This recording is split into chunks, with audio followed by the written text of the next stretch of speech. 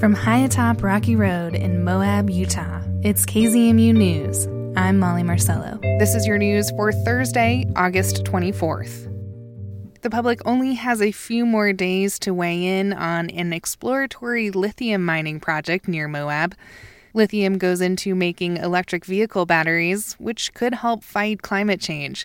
But as David Condos with our partners at KUER reports, there are environmental concerns about the mining itself. The proposal would allow a mining company, A1 Lithium, to re-enter 2 abandoned oil wells to test for underground lithium. But the project is just a few miles from Canyonlands National Park, and that location has sparked concerns over how it would change the natural scenery that attracts roughly 1 million visitors a year. Landon Newell is an attorney with the conservation group Southern Utah Wilderness Alliance. Those people don't come from around the world to see pump jacks and drill rigs and industrial development. They're coming from around the world to see the remarkable landscape. The Bureau of Land Management oversees the land where the project is proposed. Dave Powles, the local BLM field officer, says allowing some mining activity is part of the Bureau's multi-use mission. But he welcomes suggestions for how to best do that. We're inviting the public to have input and be part of this process. We value the input, and more eyes on the project make it a better final document. People can weigh in on the proposal on the BLM website. The public comment period goes through August 26th. I'm David Condos in St. George. Saturday, August 26th, marks the historic anniversary of the certification of the 19th Amendment to the U.S. Constitution. That solidified the right of some women to vote. Lisa Young, with our partners at KVNF, spoke with Nancy Ball from a local League of Women Voters group about this historic event. Well, certainly the League would like people to understand what those women went through for 72 years. That's Nancy Ball, League of Women Voters of the Uncompahgre Valley, talking about the struggle of the suffragettes in America and their fight to gain voting rights. The nonpartisan activist grassroots organization believes voters should play a crucial role in democracy. We need to use that right that was fought for so hard by our courageous foremothers, because if we don't vote, other people are going to make decisions that affect our lives. In light of the upcoming anniversary of the 19th Amendment, the National League of Women Voters is calling upon lawmakers to shore up women's rights, noting that women have fewer rights than they'd had in decades. The League wants lawmakers to pass voting rights legislation, add the Equal Rights Amendment to the Constitution, and restore reproductive rights to women and those who can become pregnant. I'm Lisa Young. Across the region, goat heads, or puncture vine, are a scourge to cyclists, walkers, and four-legged friends. They pop tires and embed themselves in shoes and sensitive paws. There are many efforts to halt their spread, and the Mountain West News Bureau's Murphy Woodhouse has more on new research that could help. It's a cool Wednesday morning, and the sun is still low over the trees that line the Boise River Greenbelt's web of trails through Veterans Memorial Park. Along the path, a half dozen or so people, mostly volunteers, are armed with hand tools. Their orange utility buckets are steadily filling with thick mats of the snaking vines. The plant's signature corn kernel-sized seed pods sport thumbtack-sharp spines. The group is part of Boise's Weed Warrior program, which fights back against invasive plants, and they're united by hatred of goat heads. A goat head is an evil, mean vine. I am a cyclist. I hate goat heads. It's definitely an act of vengeance. That was Parks and Recreation employee Mike Burkhart and volunteers Mark Poplar and Kathy Brummond. Here's Kathy. When you're on your bicycle, it's always easy to find the goat heads because you run them over, but here it's a little bit more difficult to find them. So, as the volunteers yank out weeds, a group of dog walkers is finishing up. And then Cedric is my son, my little boy. Abigail Youngin is with her pooch Cedric, who's well acquainted with goat heads. He's gotten them stuck in his feet. He's gotten them stuck in his hair. They pull on him. He has crazy paws that suck them in. So it'd be safe to say that you are not a fan of the goat head. Not a fan. Anti-fan. A hater. I'm a hater for goat heads. I asked Cedric if he had any thoughts on goat heads. Boise is full of people and pets with strong feelings about goat heads. There's even an annual summer festival that celebrates removal efforts. And at Boise State University, researchers have developed a new tool that promises to make removal work more effective. Just off a downtown parking area, an undeveloped lot is baking in the midday sun. There'd be little reason to notice it unless you care a great deal about goat heads, like BSU Associate Biology Professor Trevor Coughlin.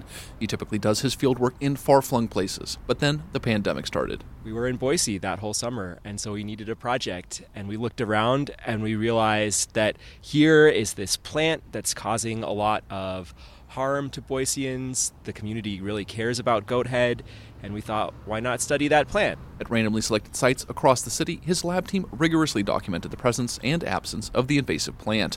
They found that lower property value was the most important predictor of goat head abundance, suggesting that poorer residents are disproportionately impacted by them. We're not sure exactly why, but we are very concerned about the equity implications of that relationship for people that rely on bicycles for transportation. Coughlin and the team also produced a map of likely goat head hotspots, helping groups like the Weed Warriors better target their efforts. The map is a way to translate our science into action that hopefully benefits the community. With goat heads so prevalent across the West, Coughlin's work has caught the eye of other researchers, like Amanda Stockey, an incoming biology professor at Colorado Mesa University in Grand Junction. As a cyclist, I became acquainted with goat heads. She also studies invasive plants and biocontrol methods, like a weevil that feeds on developing goat head seeds. It was just a lightning moment for me, or a light bulb moment, I should say. In Coughlin's research, she saw an idea that could help her community.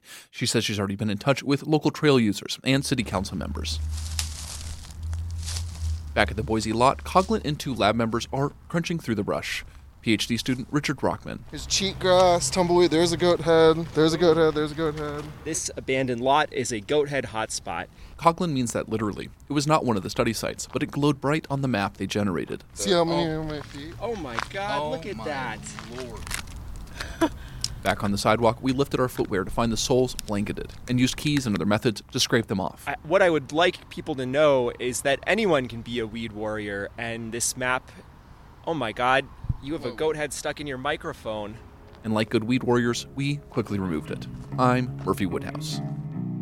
Moab's own goat head warriors are organized on social media. You can find the page Moab Goat Heads Gone on Facebook. That's where neighbors post ideas, flag problem areas, and even coordinate fun activities. Earlier this month, a school district in Durango, Colorado, hosted a training session for physical education teachers. They learned several Native American games they'll start teaching in gym classes. For Rocky Mountain Community Radio, Clark Adamitis has more. At Escalante Middle School on a sunny summer weekday morning, the 9R school district's PE teachers are learning how to play run and scream. Now run and scream. We started in 1990 trying to recover the Blackfeet children's games at the middle school. Deanna Brady-Leader is a director at Traditional Native Games, a Montana-based organization that runs workshops for schools and camps. More than 30 years ago, it was Blackfeet children that sparked this revival effort. And the kids went out and talked to their relatives and their grandmas and their grandpas, and basically brought back about 20 parts of games. Some we didn't know the name of, some we had basic rules, but there were gaps in most of what we were learning. It took some time to put together the whole puzzle. Between all of them, they were able to put together basic rules, an idea of how to build the equipment, and what to call a game. They consulted with elders to learn more about these games. The kids took what they had learned to 17 elders at the Blackfeet Community College, and the elders, most of them had been sent to boarding school. Brady-Leader raised 2 Blackfeet daughters, but is a white woman herself. As a teacher, she worked with Native children and elders to bring games from their childhood to life in their gym classes. Now she leads workshops for other teachers. It brings cultural awareness to everyone, in a fun way, too. Jennifer Fernandez is the Native American liaison for Park Elementary School and is a member of the Chumash tribe. She organized last week's training. Native American history is American history, and it should be in all of our school districts. It should be in every school. Most 9R school district PE teachers were there last week at the training and will incorporate it in gym classes starting in the fall. I'm Clark Adamitis. And that's the KZMU News for Thursday, August 24th. Get your community-powered journalism weekdays on the airwaves at noon and 6. You can also find KZMU News anytime online at kzmu.org or wherever you listen to podcasts.